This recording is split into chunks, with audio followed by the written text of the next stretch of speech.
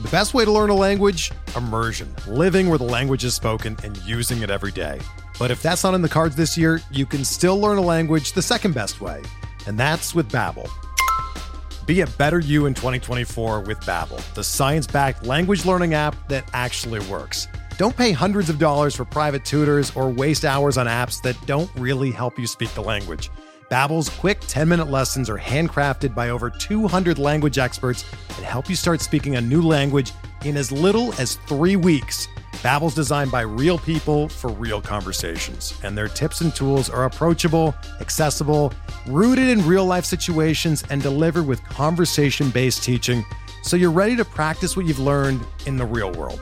Here's a special limited-time deal for our listeners. Right now, get up to 60% off your Babbel subscription at babbel.com/Blue Wire. That's 60% off at babbel.com/Blue Wire, spelled BABBEL.com/Blue Wire. Rules and restrictions apply.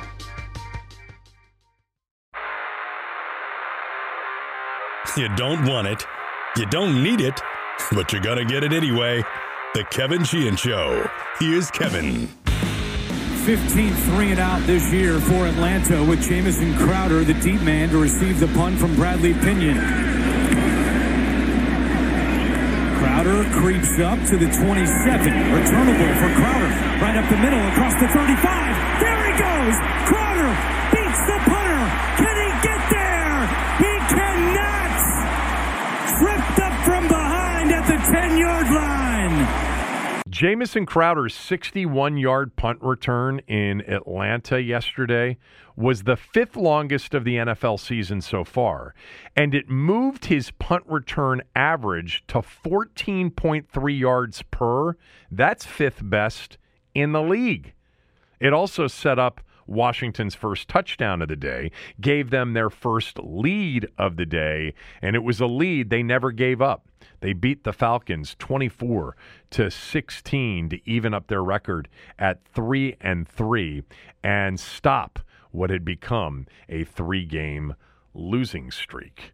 The show today is presented, as always, by Window Nation. Window Nation has their best sale of the year going on right now. It is their fall sale, buy two, get two free with no limit. Plus, put no money down, make no payments, and pay no interest for 2 full years. If you've been thinking about new windows, now is the time to act. Call them at 866-90-NATION or go to windownation.com. You'll save huge on your heating bills this winter. Your home will look better. And by the time you start to pay for these new windows in the year 2025, you will have already recouped, just in energy savings alone, most of what you will spend.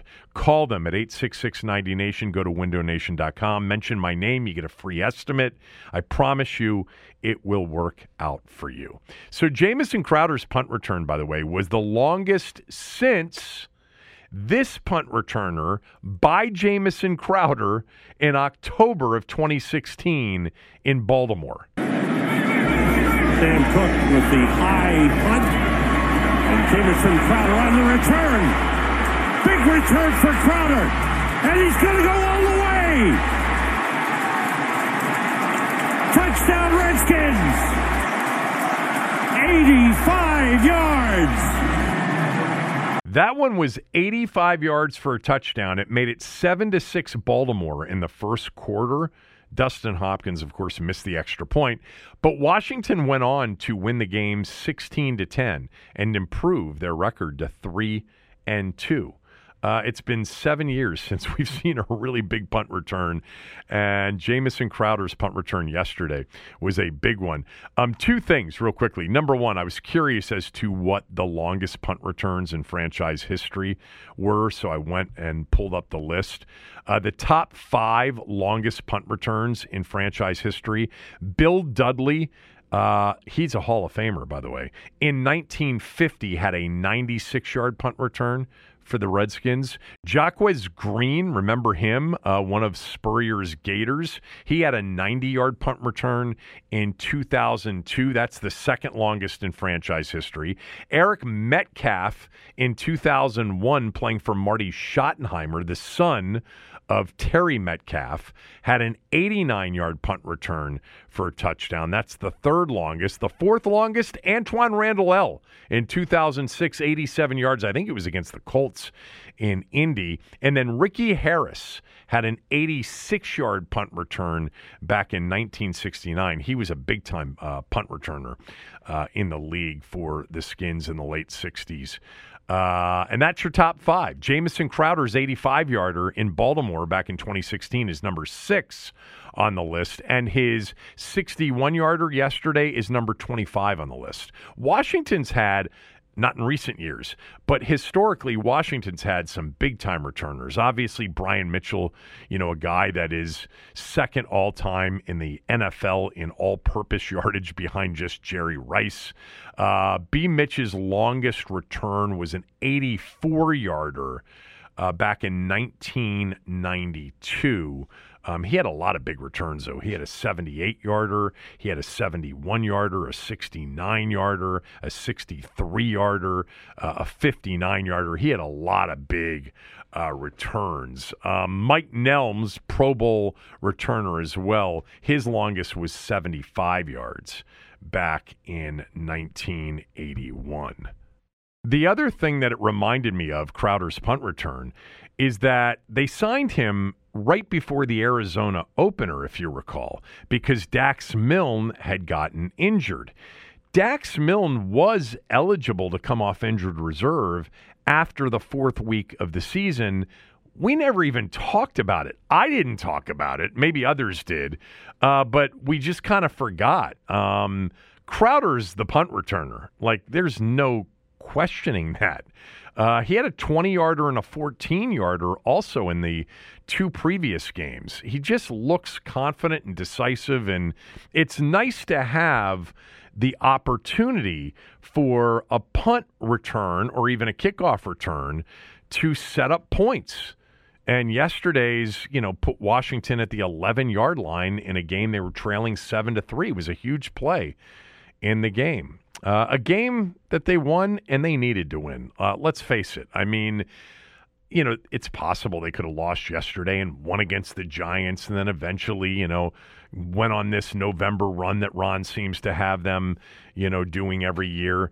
But that was a big win to get, especially if you're invested in this season beyond, just the development of Sam Howell or hoping that ultimately they don't do enough so that, Ron isn't the coach next year. I think that's pretty much a given anyway. But I don't know. For me, when I'm in the middle of these seasons, I look around. Right now, Washington is it's early. I understand that. I'm not going to hit you with playoff scenario talk now. But they are the 7 seed right now, tied for the 7 seed.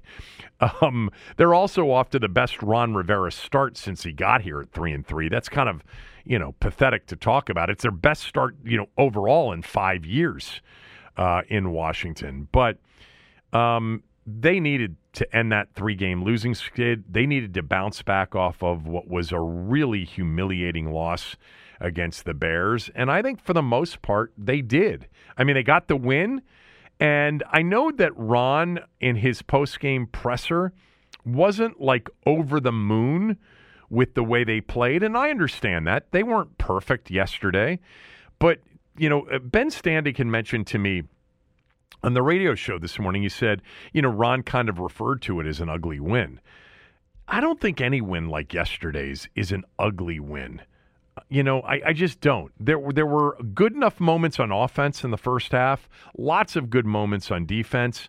But here's the bottom line. When you're a team in the middle playing another team in the middle, it's like what Ken Beatrice, and I know we've quoted him saying this many times in the past, but he had this old saying, the pioneer of sports talk radio in this town, that more games are lost in the NFL than won. And he's right. I mean, the vast majority of the teams are pretty close going into games. the team that makes the fewer mistakes usually wins. Yesterday's game, pretty easy to summarize. I mean, about as easy as it gets. Like if you walked into work this morning and somebody said, hey, I heard Washington won, but I didn't see, any of the game. How did it happen? All you had to say was they had 3 takeaways and Atlanta had none. They won the turnover margin by 3.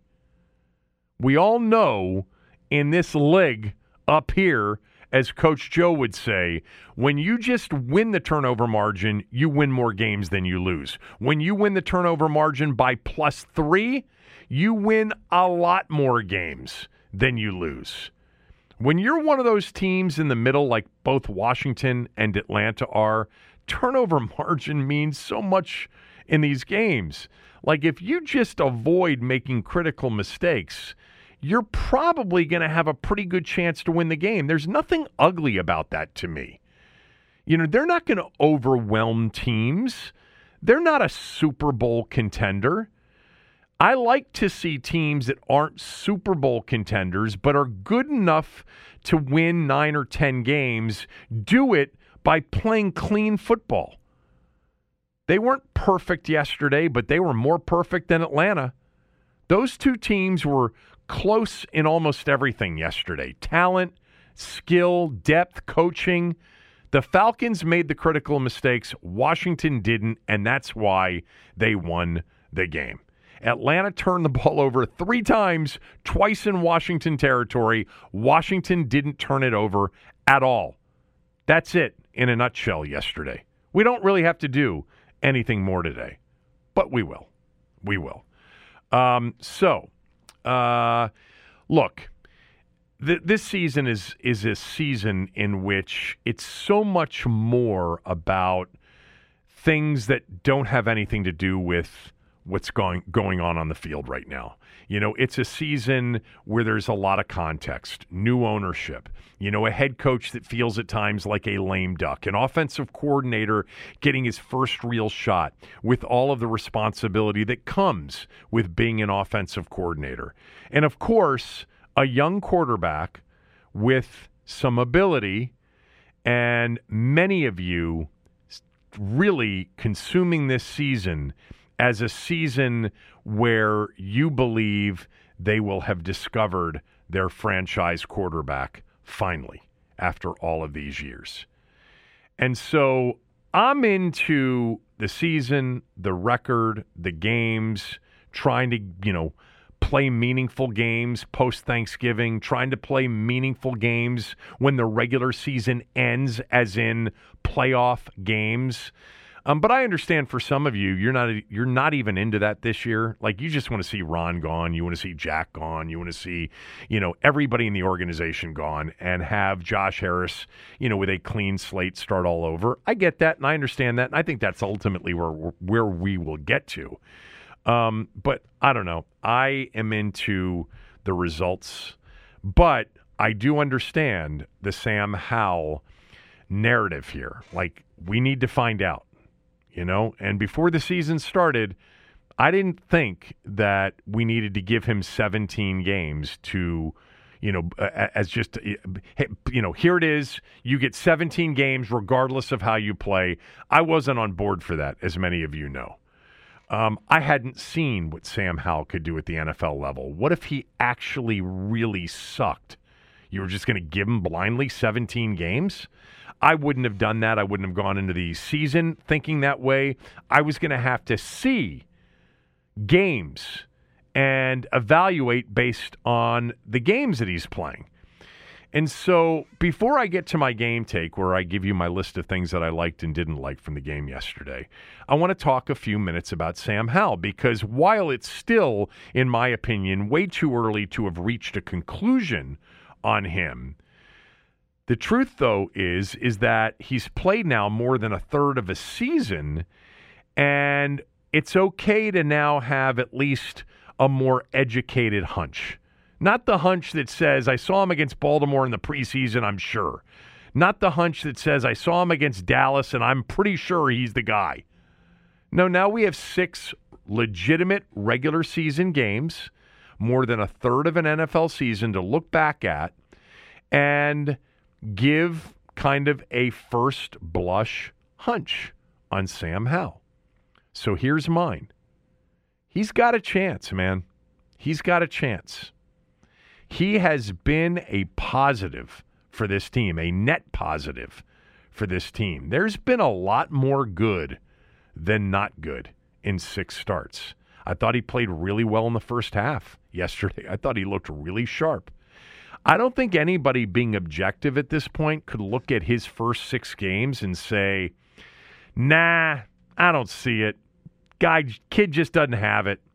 That's not a reasonable take if you've been watching him closely in these first 6 games. Now, trust me, I'm not about to tell you I'm all in on Sam Howell. I'm not saying that you should be all in either. You know, I'm far from it at this point because he's got some flaws and a major one at that, and I'll get to that in a minute. But his first 6 legitimate NFL starts, and these are the legitimate NFL starts, the start against the Cowboys last year was not a meaningful game for Washington, period. These 6 have been.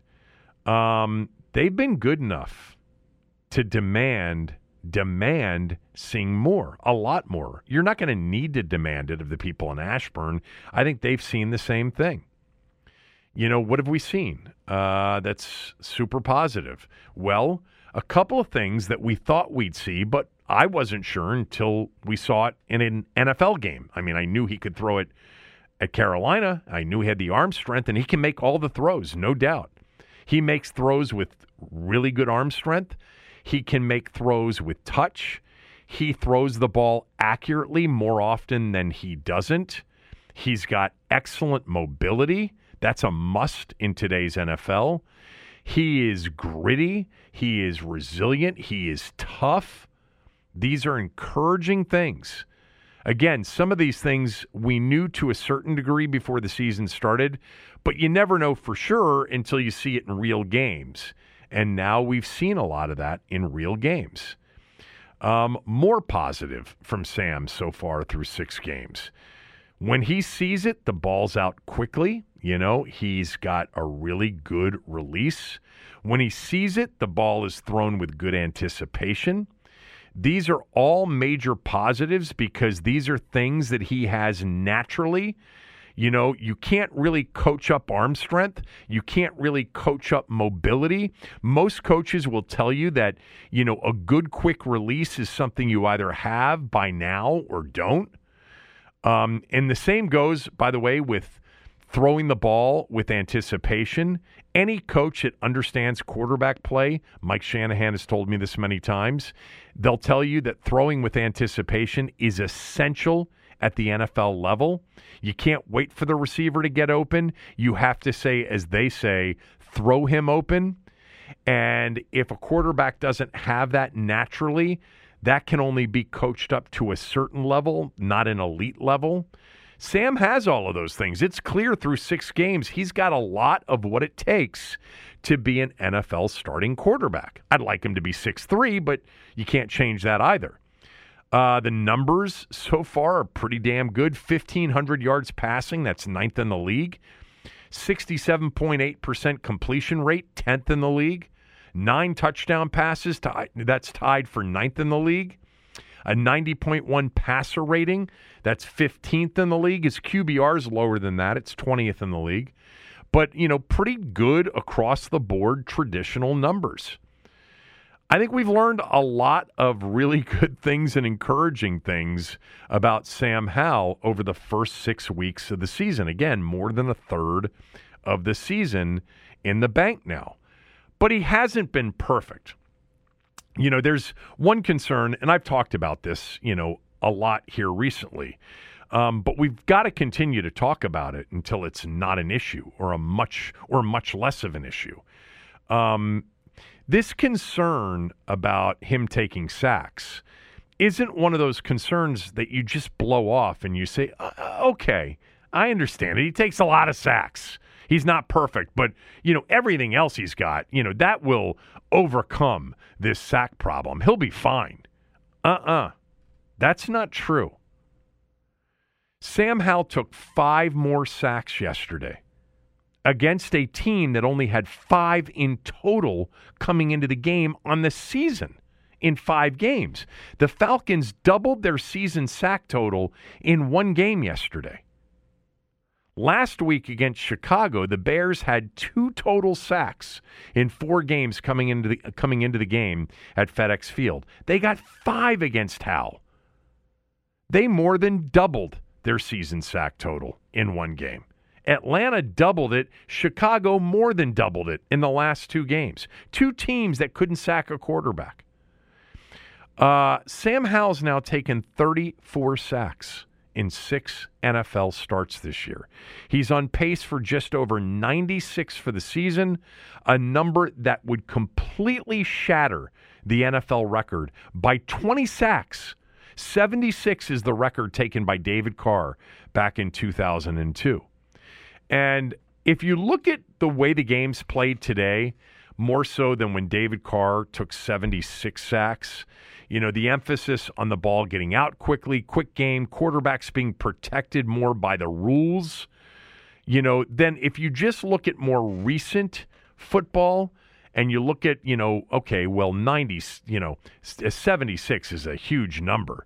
But what about here more recently is there's been more of an emphasis on quick game and getting it out quickly, and sacks have become recognized as so much more impactful to the game. Deshaun Watson had 62 sacks taken in 2018. So if we use that, that's a little bit more of what you might refer to as a more modern record of sacks taken in a year by a quarterback. But still, at the current rate, Sam will have taken more than Deshaun Watson's 62 in 2018 by Thanksgiving. And he will shatter Carr's all-time mark before Christmas. I looked at the all-time sacks taken list, in a season, and I found some interesting things. There are some quarterbacks who turned out to be pretty good, but most of them, with the exception of Watson, were quarterbacks pre-21st century. They were, 20th century quarterbacks. The game was different. If you look at the list of the top 10 quarterback sack seasons from this century, so since 2000, there are 4 names on it from this century of football, right? Since the year 2000. David Carr's name is on there twice. John Kitna is on there. Steve Berline is on there. And then Deshaun Watson's 2018 season is on there. Carr, Kitna, and Berline. These were, at best, NFL backups. The point is this, and I know I've made it recently, but I wanted to emphasize it a little bit more today after he took 5 sacks yesterday against a team that couldn't get any sacks all year long, for the most part. The point is this, Sam Howell's coaches and Sam Howell have to fix this. We now know, right, that the number one reason he fell from a projected, high round pick, first round pick to the 5th round in the 2022 draft, this is the reason. He holds on to the ball too long and he takes too many sacks. For whatever reason or reasons, he just holds on to it too long, and because he holds on to it too long, he takes a lot of sacks. It was an issue at North Carolina. It's been an issue in the NFL so far. That's the concern through 6 games. Not breaking news, I understand. But it's a major concern because, as I said to Tommy last week, this is a near fatal flaw. His sacks have added up to 215 lost yards this year. 215 lost yardage in sacks in 6 games. This isn't hard, people. He's got a lot going for him, but this one flaw either improves by a lot or he's not the answer.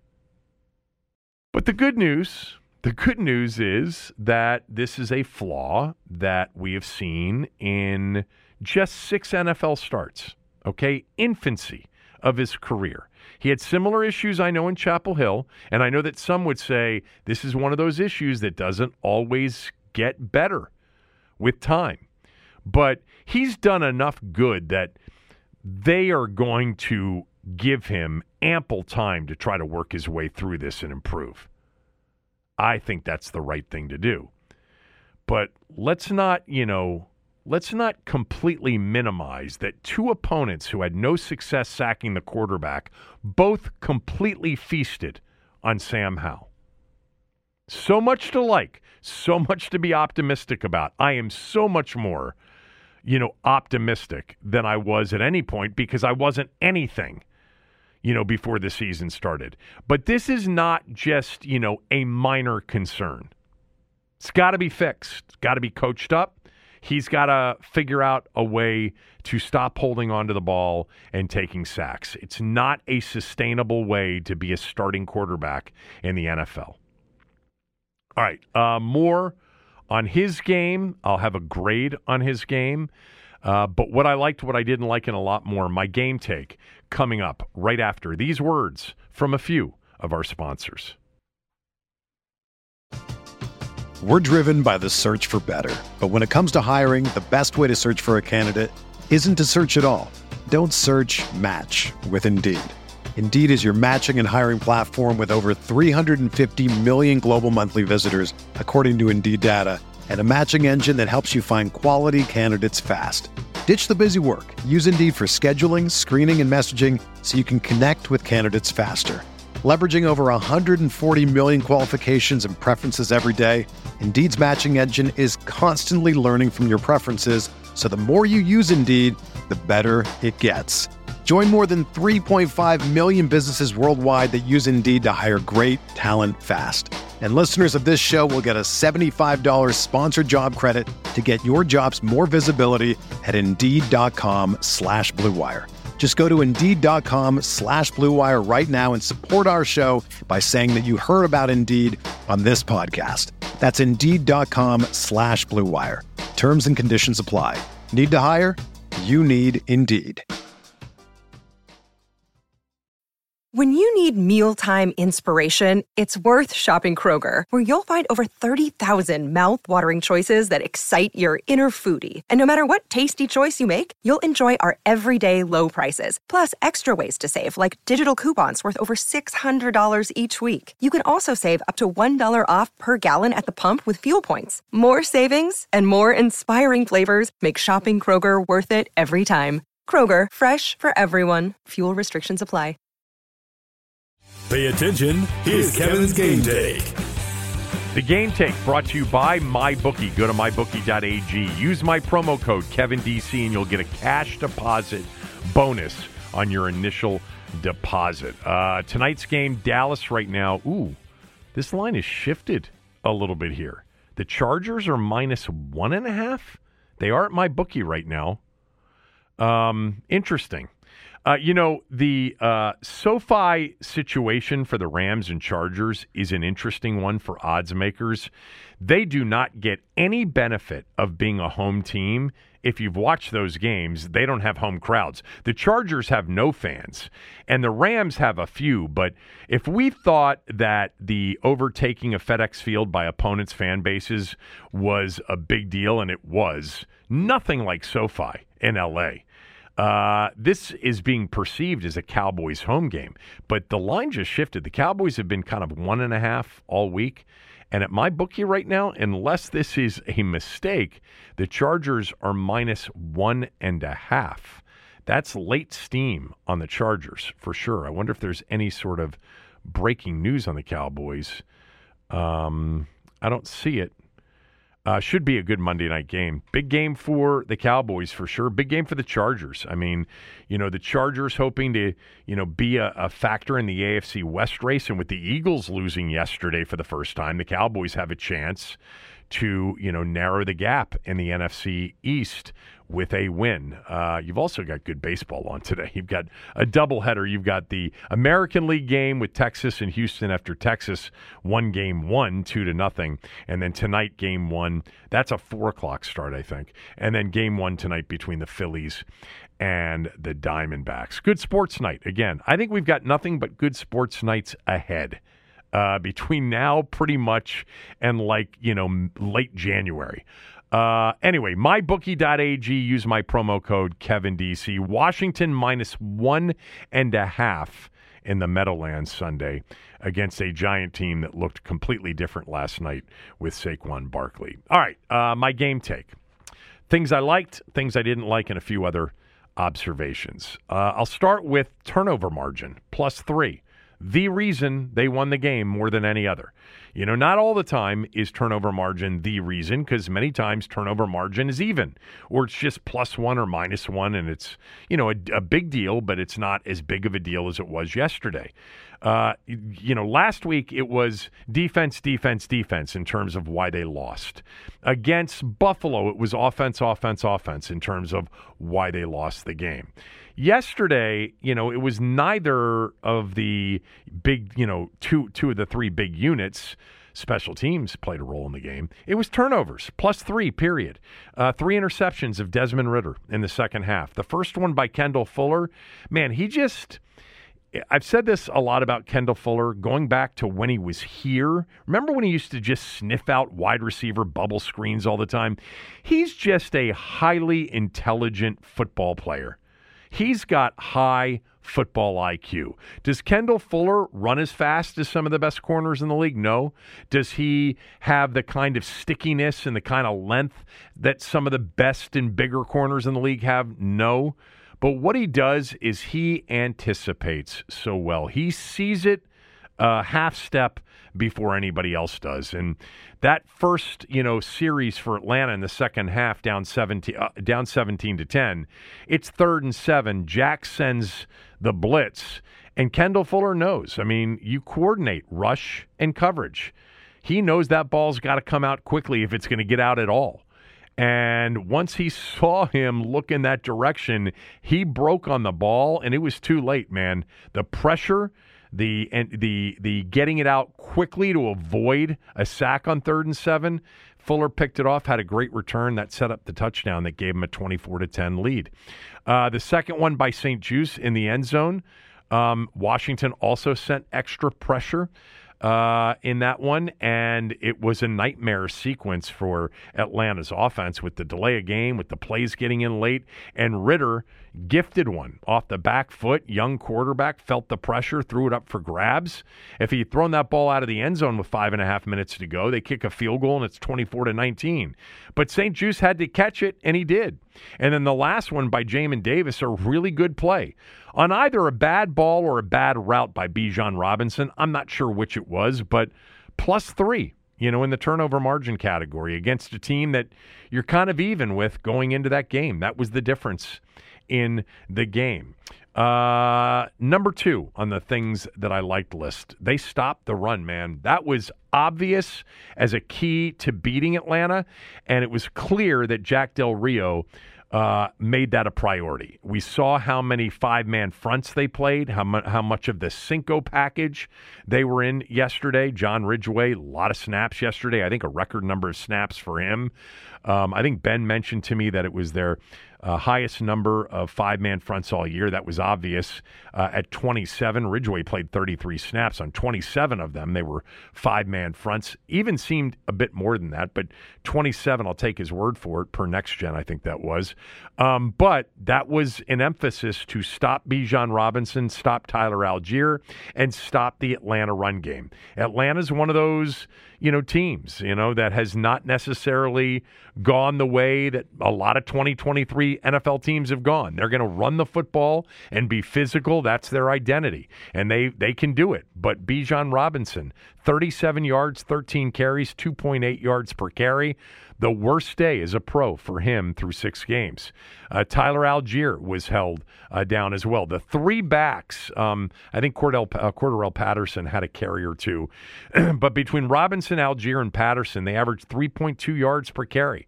Excellent day stopping the run. They put the game on Ridder. Jack Del Rio put the game on Ridder. And while he delivered a little bit in the first half, Ridder did, he didn't in the second half, and it ended up being the difference in the game. Thirdly, Big plays, big sequences on defense throughout. In addition to the 3 interceptions, there were 2 huge fourth down stops and a big series at the end of the first half where, they had great field position starting in Washington's territory at their 48-yard line at 17-10, and Washington made them go backwards and punt. The first 4th and 3 in the second quarter, big hit by Cameron Curl. He's on my list of players that I liked, things that I liked. The 17-10 sequence at the end of the first half, and then at 24-16 in the fourth quarter, next to last drive, 4 and out. They get their second fourth down stop. That was a two-hill Danny Johnson, John Allen special on that drive.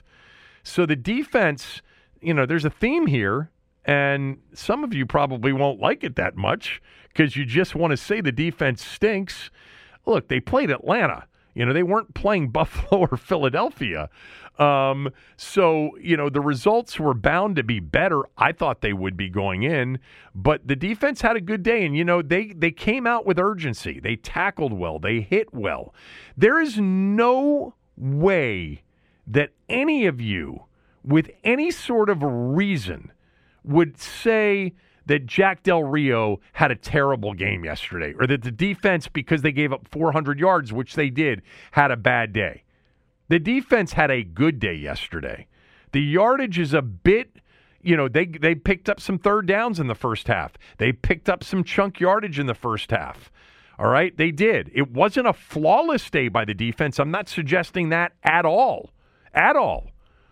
But this was a day in which Jack Del Rio said, they're not going to run the ball against us. We'll put the game on Ritter, and if he can beat us, so be it. And he couldn't.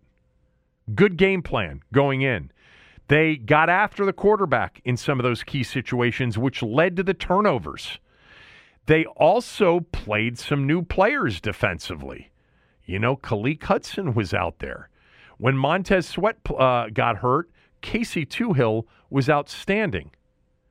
On the list of things that I liked, a couple of those players I just mentioned, Casey Toohill, a sack caused an intentional grounding. Man, he's athletic. He's quick. Maybe they should sign him right now to a long-term deal because he is not under contract going into next year. Maybe it's just a safeguard. They should try to get him signed to, a reasonable deal for a Casey Toohill, because he's played well when he's been given the opportunity. If they decide not to sign both Sweat and Young and perhaps trade one of them. Crowder's punt return, obviously on the list of things that I liked. He's the guy. And that was a big play. Offensively, Curtis Samuel looks as good as he's looked to me in a while. The shovel pitch that he took on that drive after the Crowder punt return, super quick. Caught that touchdown pass, super quick. He's a tough cover right now, as is, of course, Terry McLaurin, who is going to be on this list every week as long as he's targeted, and they targeted him, often, early and often. Couple of names that usually don't make their way to this list I just wanted to acknowledge. Toohill I've already mentioned. Hudson, I've mentioned a little bit. I loved his aggressiveness. He is undersized for sure, but he can really move. How about Chris Rodriguez? How about Rodriguez coming into this game? First of all, if Chris Rodriguez is in the game, understand this, if you're Washington's opponent, more likely than not, he's going to get the ball. He had 4 carries, 23 yards, 3 in a row. I think he, going back to the preseason, I think he's got excellent feet, excellent vision, good power. He was 4 carries, 23 yards, 5.8 yards per carry. He has, my producer Denton looked this up because I said on the radio show this morning, if he's in the game, he's getting the ball pretty much. He's had 12 total snaps on the year, 7 carries. So there's better than a 50-50 chance that if he's in the game, he's getting the ball. I thought that, so a couple of names there that I wanted to mention. We talked Toohill, we talked Hudson and Rodriguez as well on the list of things that I liked. I think the offense in the first half, I liked the offense in the first half. He dropped him back a little bit more than I would like, but there was a lot of quick game in there, a lot of, other kind of quick, whether it was screens or movement to get the ball out quickly. I really like what Eric Bieniemy's doing. If you're one of those people that tweeted me and said that you hated Eric Bieniemy's play calling in the game yesterday, I just don't feel the same way. I thought the play calling in the first half, even though there were a lot more passes to runs called, I thought that they had some really good play calls, some good play design, some good execution. Look, they scored. I know that there was a short field on the Crowder, punt return. I know there was a short field on the fourth down stop, but, this was a team that was, pretty good in the first half. The offense was pretty good in the first half. Second half, not so much. But the offense in the first half was good. So that's on my good list. And I didn't see any problem with play calling yesterday. I really didn't. I don't know. I guess when they don't move the ball, and we'll get to that, and they are blanked for the most part, I guess it's play calling. It wasn't for me yesterday. So that's the list of things that I liked. The things that I did not like. Well, let's start with the second half offense. 5 drives, 4 punts, 58 yards, 0 for on third down. Washington was 2 for 10 on third down, and they made their first 2. So they finished the game 0 for 8 on third down. It just was an absolute blanking of them in the second half. I mean, they scored the touchdown after the Fuller interception, but they started that drive on Atlanta's 24, and they had a really good play. It was their best play of the second half. The screen, which didn't look like a screen to start. It looked like Howell was a little bit off schedule, but the linemen were out blocking, so I think it was a screen. And Robinson took it in. Man, There are a lot of players on this team that I don't mind when they have the ball in their hands, whether, especially in space. I think both of the backs apply. Maybe all 3 of them apply. But that was powerful running and set up to score, and, he barreled into the end zone. But other than that, they did nothing in the second half. After that, Fuller interception set up that touchdown. 5 plays, 15 yards punt. 4 plays, 21 yards punt. 3 plays minus 6 yards punt. 3 plays, 2 yards punt. And then, you don't count the last possession because that was a kneel down after the Jamin Davis interception. But the offense got blanked. Now, I sat here on Friday and I said to you, I think they're much better, Atlanta, on defense than perhaps you realize. I said it about Chicago's offense the previous week. Atlanta's defense is pretty good. So they had some trouble in the first half, but they got it together, and they completely shut down Washington's offense in the second half. If their quarterback doesn't turn over the ball, they probably win the game with the way they were playing defensively. Because even if they had gotten field goals the rest of the way without the turnovers, they probably win the game. But they didn't. They did turn the ball over, and they turned the ball over because of some really, critical moment defensive plays. But the second half offense was dreadful yesterday. And the sacks overall, not just in the second half, because 3 of the 5 came in the first half. It's just too many, and I think at least 3 of them were on Sam. The first one was initially it's just a 3-man rush, too. They sent a 4th. These are the kind that have to drive Eric Bieniemy nuts. There's really not a lot of pressure on that first sack, and he just didn't have a lot of feel there.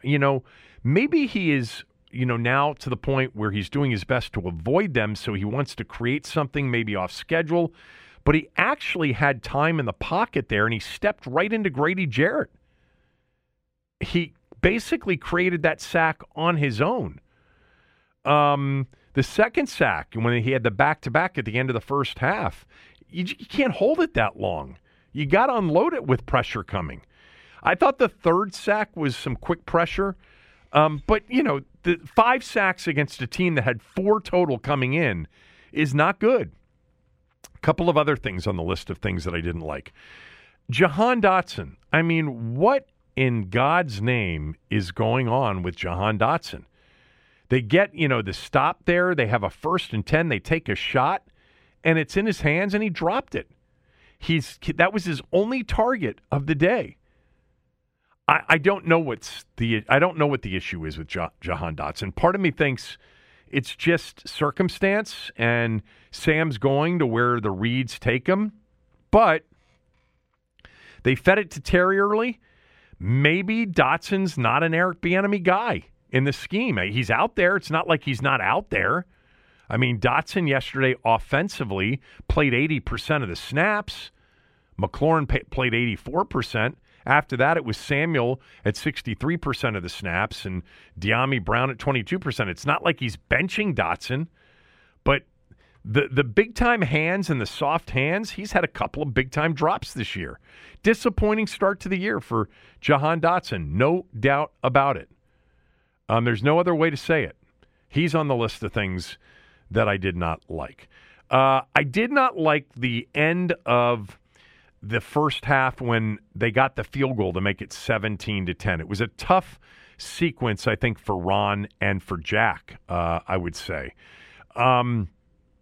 Why? Well, let's start with this. It's 3rd and 24. Okay, it's 3rd down and 24. Washington is up 17-7 at that point. There's about a minute 50 to go.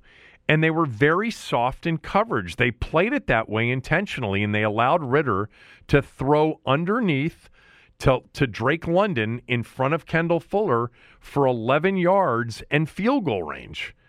Now, I guess it's possible, the ball being at the 41-yard line, that Jack Del Rio felt they were in field goal range already, and he didn't want to give up the big play on 3rd and 24, because they got some big receivers that they can throw it up to.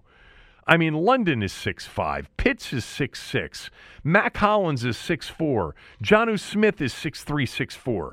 They got some big-time size on that team. But, I don't know, I just thought the coverage was too soft. And then, you move to after the field goal. First of all, on that 3rd and 24, not after the field goal, before the field goal, on the 3rd and 24, on the soft coverage, the play ends at a minute 46. Ron doesn't take a timeout until a minute 36. What's better at the end of a half or an end of a game if you want to score? More time or less time?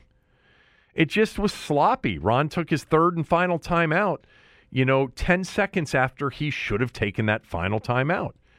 So then it didn't matter ultimately because, there were back-to-back sacks, and then Washington's in this 3rd and long situation on that next drive, and Atlanta's got one timeout left, and there's about a minute 3 left, I think, at that point. And they throw a screen, they call a screen that Sam dirts for an incomplete pass. No, you can't. It's 3rd and 20. You're at your own 15-yard line. If you are not going to try to pick up the first down, which, by the way, I think was the right move, not a lot of plays for 3rd and 20, you run the ball and make Atlanta use their final timeout. So when you punt it back to them and they start their next drive, hopefully, at their own 30 or whatever, it was a short punt. It turned out they started that drive at the 48-yard line of Washington because there was like a net 40-yard, it was like a net 32-yard punt and punt return on that. But you don't throw a screen into the dirt. You run the ball and make them use their last timeout. Even Matt Ryan, who was on the call of the game, he's like, that's not very smart. No, it wasn't very smart. And then after the defense comes up big there, and Atlanta goes from 1st and 10 at the Washington 48, threatening to either tie the game at 17-17 because they still have a timeout left, or get a field goal to make it 17-13, they go 1 yard backwards. Great job on that drive. There was a false start that helped, but then it was Fuller, Curl, and Fuller on big plays to get them off the field. And then here's the part that really frustrates me. Ron's not the only one that does it. But the punt goes to the 4-yard line with 22 seconds left.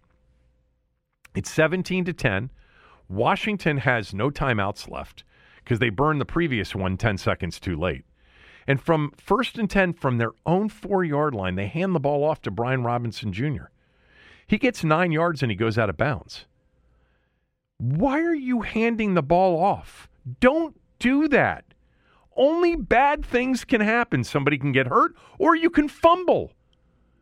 You have no intention of trying to score, nor should you, from your own 4-yard line with 22 seconds left in the half and no timeouts. They only had 1 timeout. So here's what you do. You take a knee. If they call that timeout, then on 2nd down, you take another knee and go to the locker room. Stop doing that. I'm telling you, one of these games, somebody's going to get hurt on a play like that, or they're going to cough it up for a back-breaking fumble.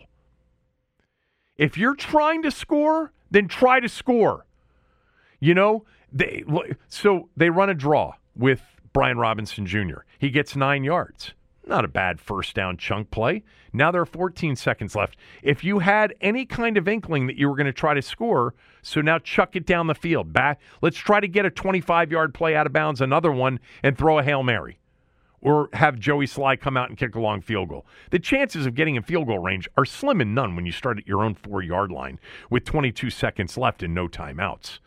They weren't going to score because they took a knee on 2nd and 1. Take it on 1st and 10, you dummy. So that is the list of things that I didn't like from the game. A few other observations and a Sam evaluation and a grade. First is this. I mean, Atlanta really messed up that situation, man, with the situation that led to the St. Juste interception in the end zone. Delay a game, the plays were getting in late, and it really messed Ritter up. It's still a terrible throw, don't get me wrong, but it really messed Ritter up. On Ritter, I know that this is probably not the prevailing opinion, but it's my opinion. So he played his best game last week in their win over Houston by far. I actually thought he played pretty damn good in the first half.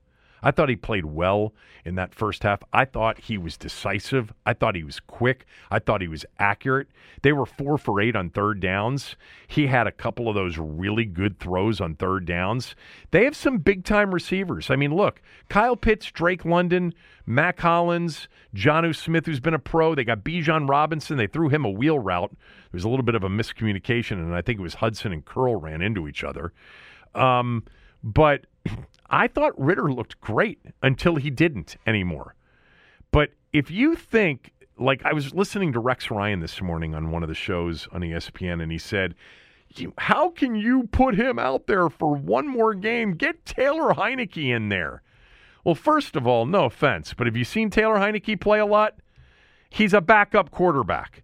You drafted Ritter in the 2nd round, and he just had the best game of his 8 or 9 game starting career last week. And in the first half, if you're watching the game, he's 15 to 24 for, hold on, I have the stats. 15 to 24, $150. They were 4 for 8 on 3rd down. I thought he looked good. You know, I thought it was more about what they were doing offensively in the first half versus even Washington's defense, although I still don't love the coverage sometimes. I still think the coverage is the bigger issue than front 4. But they were doing such a good job stopping the run. That's the other thing. You know, on the opening drive, he converts a 3rd and 8 to Pitts. He converts a 3rd and 8 to London. And then he throws a really good, it looked like an RPO, may have been play action, touchdown pass to Pitts. Perfect throw. You know, another drive, they had it was their field goal drive. 3rd and 5, really good throw to Pitts for 1st down. 3rd and 7, really good throw. That was the wheel route to Robinson, where Hudson and I think it was Curl got a little bit mixed up. That was right before the 2-minute warning. I thought Ritter actually accounted for himself pretty well in the first half, but, you know, 3 interceptions, all of them pretty much on him. I mean, you know, the ball was coming out too quickly. Fuller read it. The St. Juste thing is all on him in the end zone. And then I don't know if Robinson was supposed to cross face with Davis on that last play. Davis makes a really good play. Whatever. But I think if you're Atlanta, you're so much more encouraged after the last two games with Desmond Ridder than you were before that, because he showed that he can do something. And I thought they schemed it up well for him. Another guy that, you don't want sitting there thinking a lot and holding on to it a lot, because he'll hold on to it and take some sacks. Took 7 in the loss to Detroit. Took 4 in their season opener to Carolina. So it looked like some pretty good offensive play calling for Desmond Ridder until it wasn't, and he basically handed the game to Washington. But that was on the list of other sort of observations. I thought Ridder actually looked good in the first half. For those of you that thought that Atlanta was completely stupid to go for 2 at 24-16, that's just 2-point analytics in this day and age. A lot of teams do it. Atlanta, I remember, did it last year against the Rams. It was 31-17. They scored. They went for the 2 to make it 31-25. They lost the game. But the idea here, it's actually, look, most of you know this at this point. I like information as much as the next guy, but these people that are dying on the analytics vine for fourth down, ideas and 2-point ideas without, using some of their context, some of the context and some of their gut on the kind of play calls they have or the kind of situation the game's in the moment, that's just ridiculous. And there are some coaches that are just going blindly with their math guy, whoever that is. That's stupid. But the 2-point, going for 2 down 14 when you score a touchdown to make it, like in that case, an 8-point lead, there actually is some, it's not, it's intuitive to me. As long as you feel like you've got some 2-point plays that'll work in the game that you're playing against the opponent you're playing against. See, the idea is that you should be trying to win the game in regulation, not scoring 2 touchdowns, kicking 2 extra points to force overtime, because forcing overtime is not winning the game. You can still lose the game in overtime.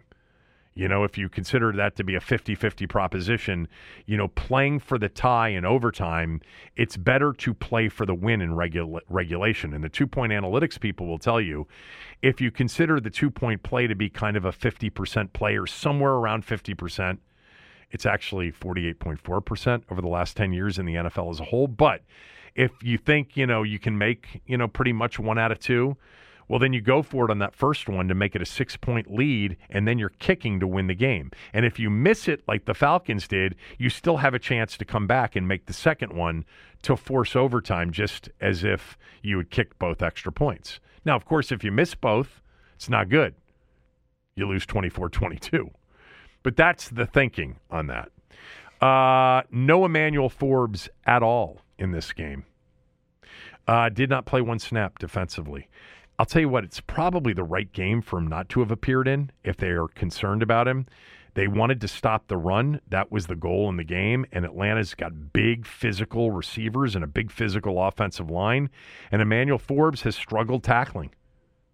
So we'll see what happens. I have certainly not given up on Forbes. I think the whole conversation of giving up on these draft choices 5 games into their career is truly one of the dumbest conversations I've heard all season long by, a lot of our fans and a lot of people that cover the team.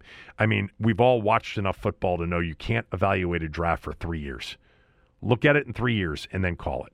Now, if he doesn't play anymore this year and he doesn't play for the first 4 or 5 games this year, next year, of course, you can call it early, but 5 games is too early. I think actually he's shown some really good instincts, but yesterday was a pretty good game for him to sit. Chase Young got face masked on a pressure, man. I mean, it was so obvious. Can't believe that was a call. Casey Toohill, I didn't think deserved the roughing the passer call. I thought that the jump ball with Drake London, I didn't think that would be overturned if it had been challenged by Ron. Sam. Let's talk about Sam. Okay, so I thought Sam had a good first half. I really do. I thought the play calling was great. I thought the design of the plays were great. That 3rd and 9 to Samuel, great throw with pressure. The quick game to Thomas and to Terry McLaurin back-to-back on the opening drive. That 1st and 10 deep shot that they took to De'Ami Brown was a great throw. Perfect. Laid it right in there. I mean, could have been, maybe defensive pass interference against Terrell. I don't think he should have tried to one-hand catch it. And you might say, well, he couldn't get the other hand up there because of of Terrell's arm. I don't know. I thought it was catchable regardless. That was a great throw. There was that offsides on a free play on a 3rd and 9 where he found McLaurin, rolled, extended. There's the third. Here's a play that a lot of you may not say, it may not have struck you as a really good play, but I go back to the Buffalo game when they were in field goal range and he threw the pick, and you can't do that. Well, there was the 3rd and 16 in field goal range, and he took the check down to Samuel well short of the sticks. That's a smart play. That's growth. I think we saw that against Philadelphia also. He's not trying to force something. He's not holding on to it to take a sack in that spot. Hit the underneath to Samuel quickly, and let's kick 3. And that was the opening drive. On their second drive, I thought there was a really good slant to Terry. By the way, under duress, he threw a really nice screen pass to Robinson Jr. that was called back because of the holding on Gates. The fourth drive, zone read on 4th and 1, keeps it for 3 yards. Love to see that. The play action a few plays later to Terry for 17 yards. And then the touchdown pass to Chris Samuel. Beauty.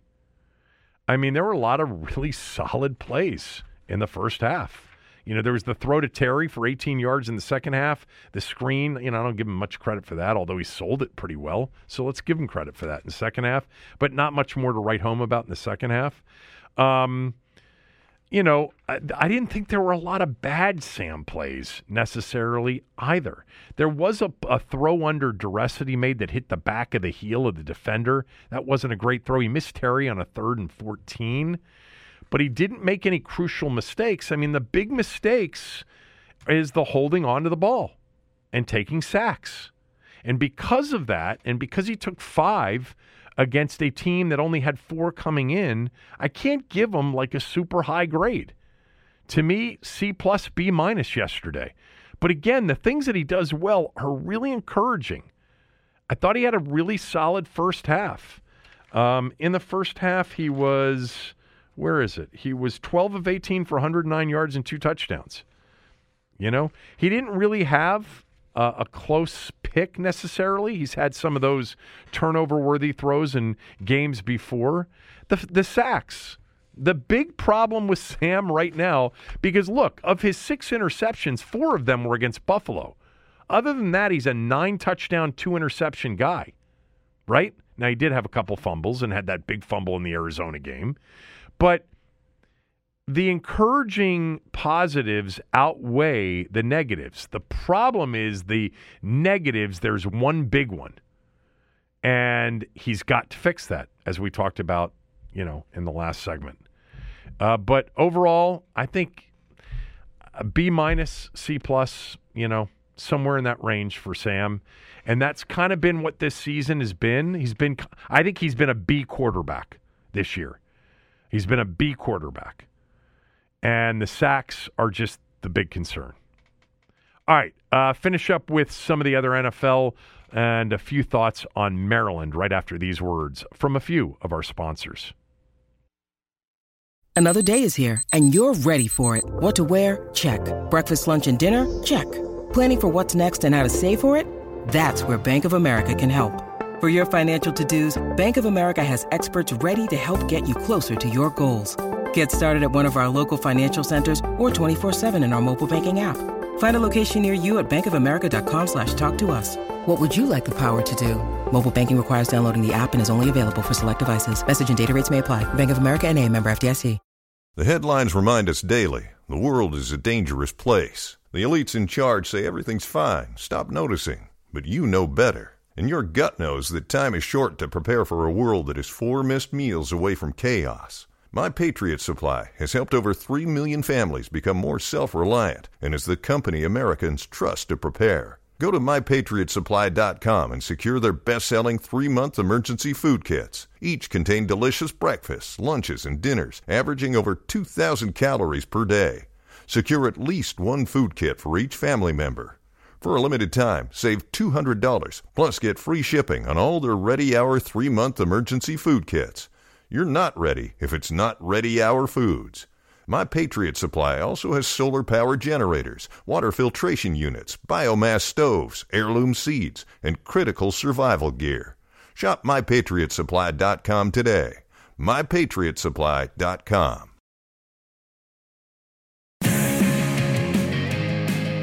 Caleb Griffin on the road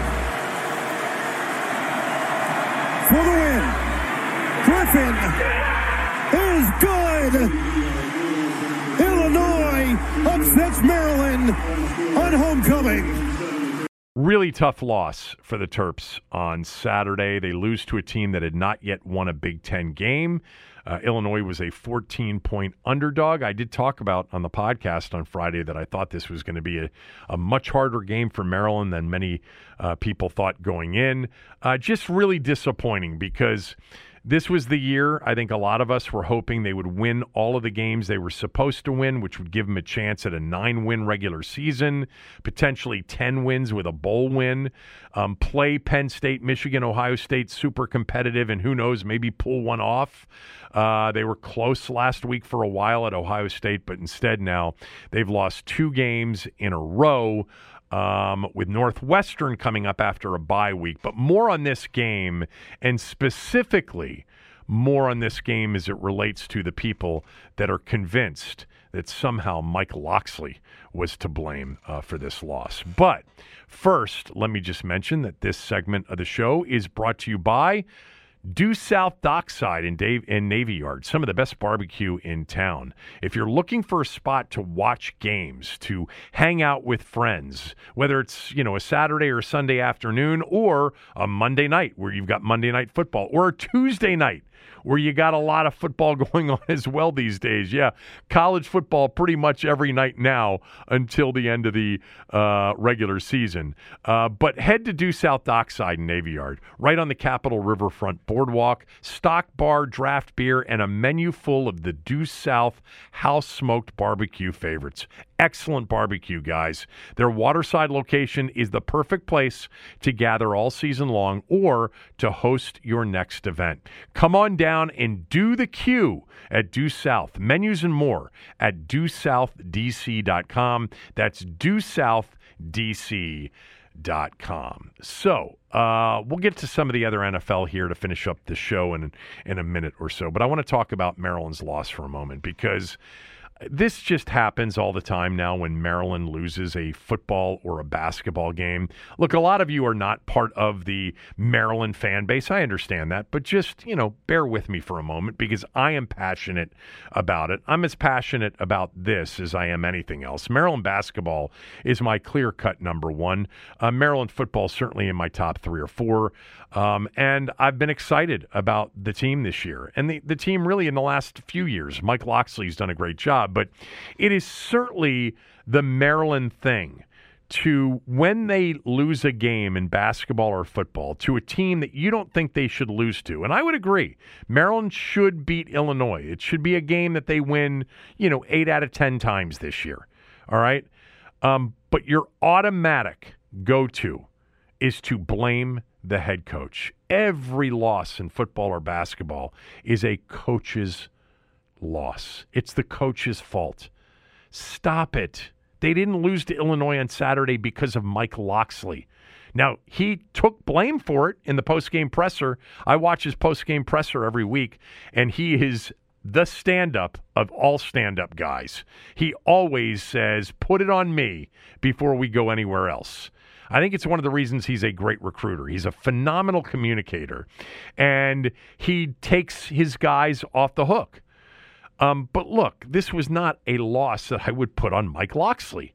They were on the verge of going up by 2 scores shortly before halftime, and their wide receiver, Caden Prather, fumbled after picking up a first down on a catch. So instead of it being 21-7 or 17-7 at halftime, or let's just say they miss a field goal, it's 14-7 worst case because they burn more of the clock. Instead, Illinois takes over. They go down and score. Mike tries a surprise onside kick to start the second half. I didn't have a problem with that at all. Be aggressive. I mean, if you think that you've seen something special teams-wise in a 14-14 game that might work, it didn't. They had a chance to recover it. But he didn't fumble the football. He didn't miss a 44-yard field goal in the game. He wasn't covering the Illinois wide receiver who made a phenomenal catch in being covered that put them in range for their game-winning field goal. He didn't do any of those things. It was a great catch. Really good coverage, just a great catch that put them in range for the walk-off field goal. As far as the timeout at the end of the first half, a lot of you jumped on him for that. Illinois had made the decision to kick a field goal at the end of the first half in a fourth and short situation down near the goal line. He wanted to emphasize, and I was watching him in his press conference, I wanted to take that timeout. We had 3 of them. You know, we didn't need them for offense because the half was going to end with them having the ball there. But I didn't want my guys to jump off sides and give them an easy first down. I wanted to emphasize that. There's nothing wrong with that. Now, the call that many of you have the biggest issue with was the third down call before the field goal that they made to tie the game at 24-24. It's 3rd and 6, and they handed the ball off. They ran the ball. But they had run the ball in medium, 3rd and medium, earlier in the game and picked it up easily. They clearly liked something based on a certain front or a certain Illinois defense that they wanted to run against. And they got it, and they just didn't execute. That call didn't lose them the game.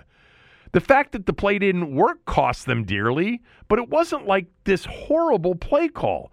You never, ever run the ball on 3rd and 6, down 24-21. You go for the win. They're playing for the field goal. They weren't playing for the field goal. They were playing for the touchdown. They thought that was the right play on 3rd and 6 because it had worked earlier.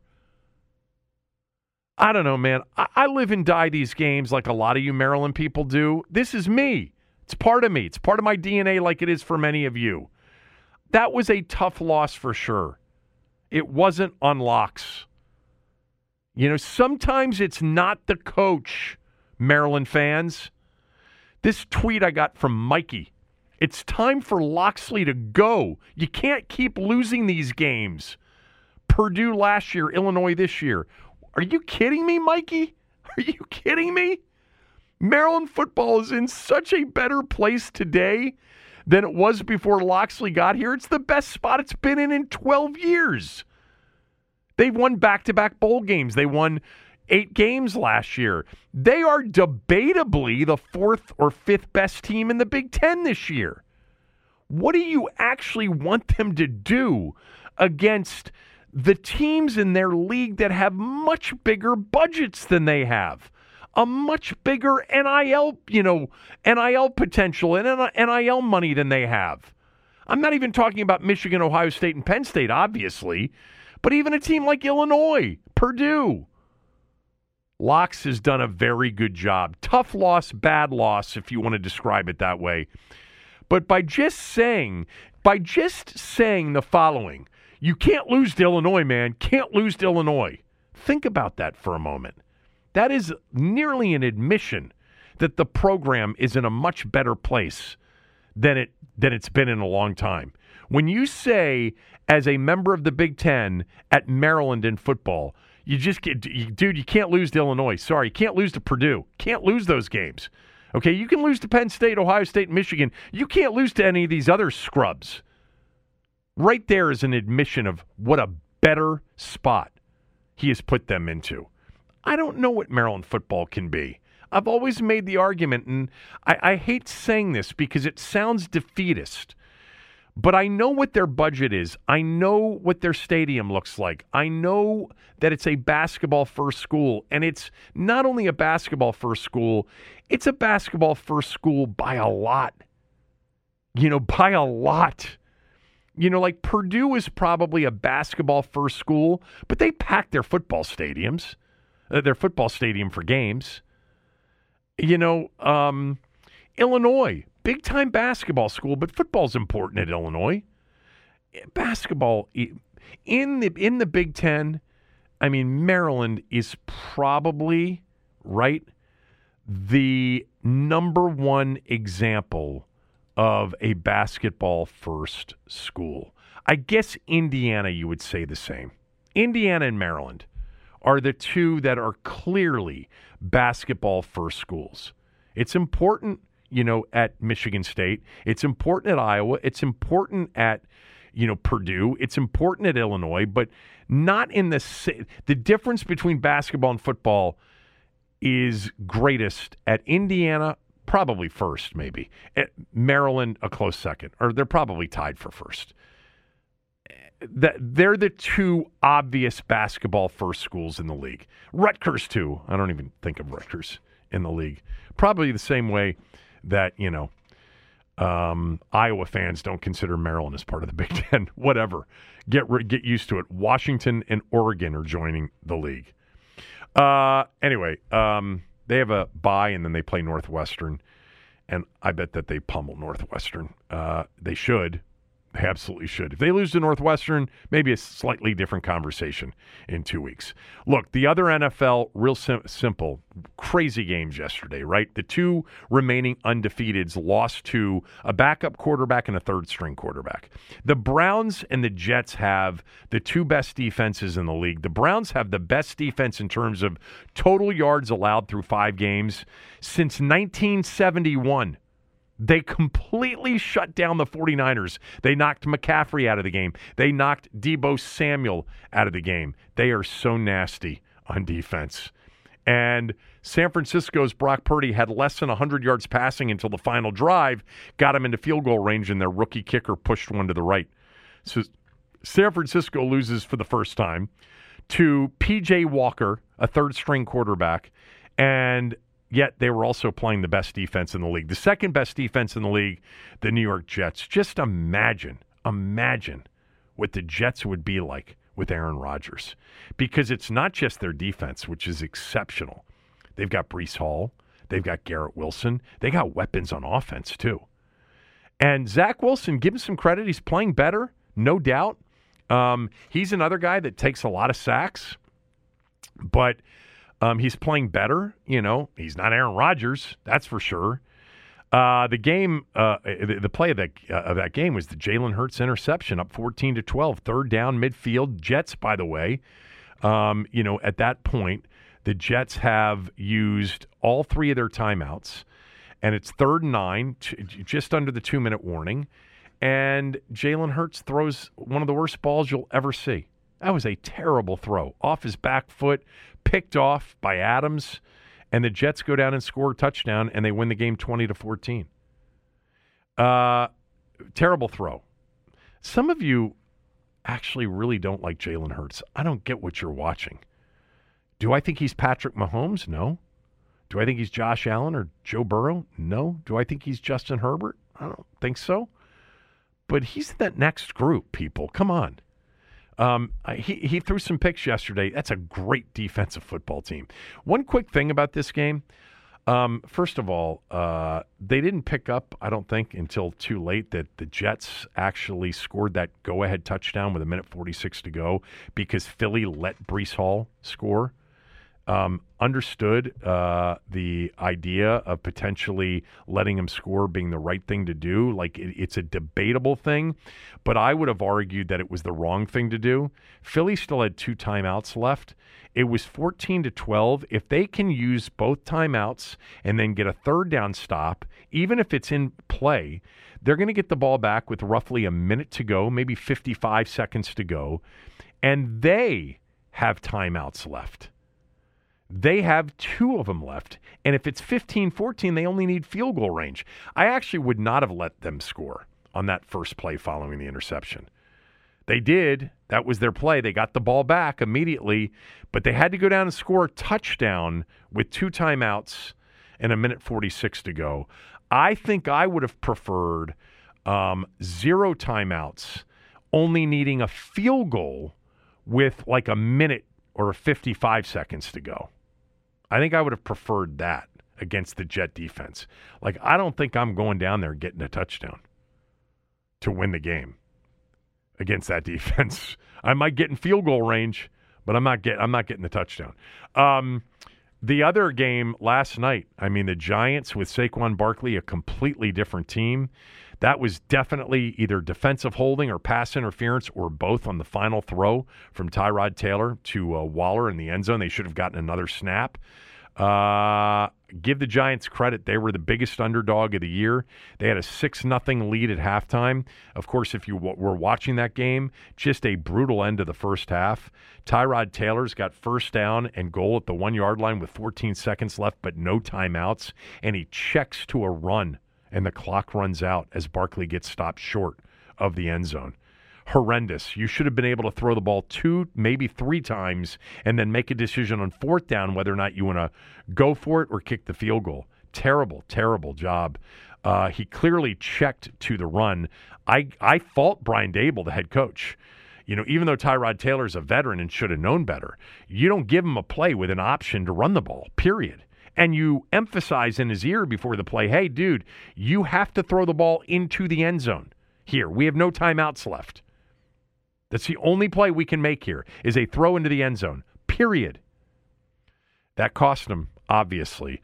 I also thought Dable should have gone for the 4th and inches before kicking the field goal to go up 9-7 in the game. Hell of a game, though. I tweeted out at one point, it was 6-0. I mean, they had shut the Bills out going into the fourth quarter, and I tweeted out, it's 6-0, but this is one damn good football game. And it was. Terrible smell test weekend. 3-8, 2-8. Had some close calls. None of them went my way. We'll try to do better next week. All right, enjoy the baseball and football tonight. Back tomorrow with Tommy.